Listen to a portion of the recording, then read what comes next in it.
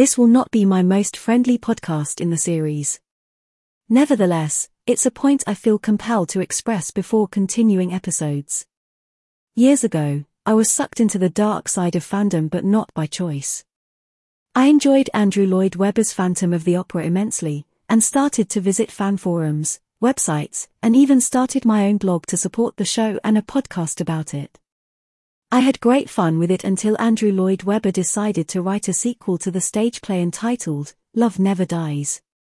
Suddenly the sky turned dark, the clouds swirled, and an angry howl came from the twister that split the fan base in two, leaving destruction and injury in its wake. I learned a valuable lesson during that time, having welcomed the sequel with open arms, that fans can turn downright crazy when you tinker with something they are obsessed over. I'm not using the word love here, because that's too rational.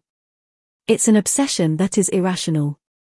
What happened, in that case, was that the disgruntled fans felt no one had the right to continue the tale, including Andrew, who created the stage version.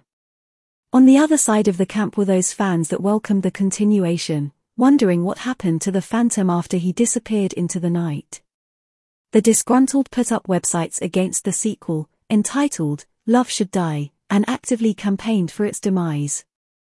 They cursed Webber. They hounded social media. They cut off fans who disagreed and attacked them personally.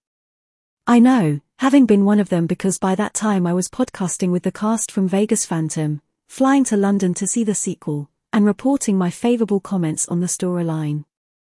I got blocked. I had to block others.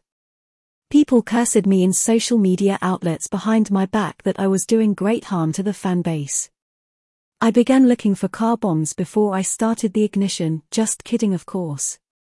Here we are again in another fandom storm. The twister is ravaging the landscape. Why this time?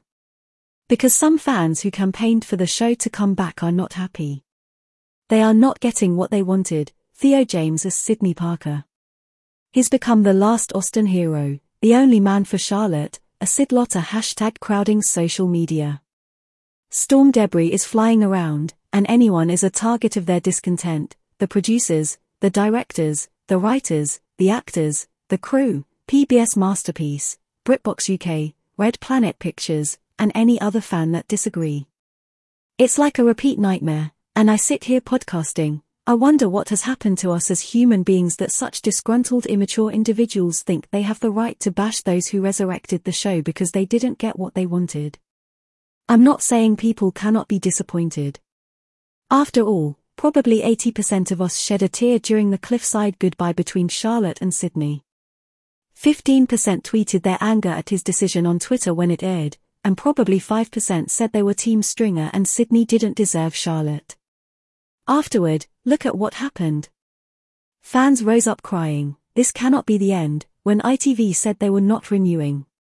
The campaign began, and it was renewed. Yes, Theo isn't coming back. He's not upset.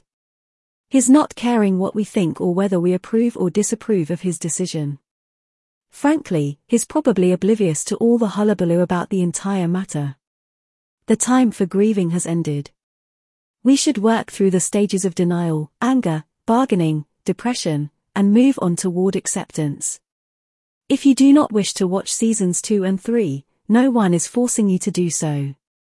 The individuals who remain intent on spreading their vitriol about Theo James not coming back to play Sydney and lead Charlotte down the aisle are only causing harm to the fanbase by their continued tweets on Twitter tagging everyone under the sun, and their hateful voices in Facebook groups.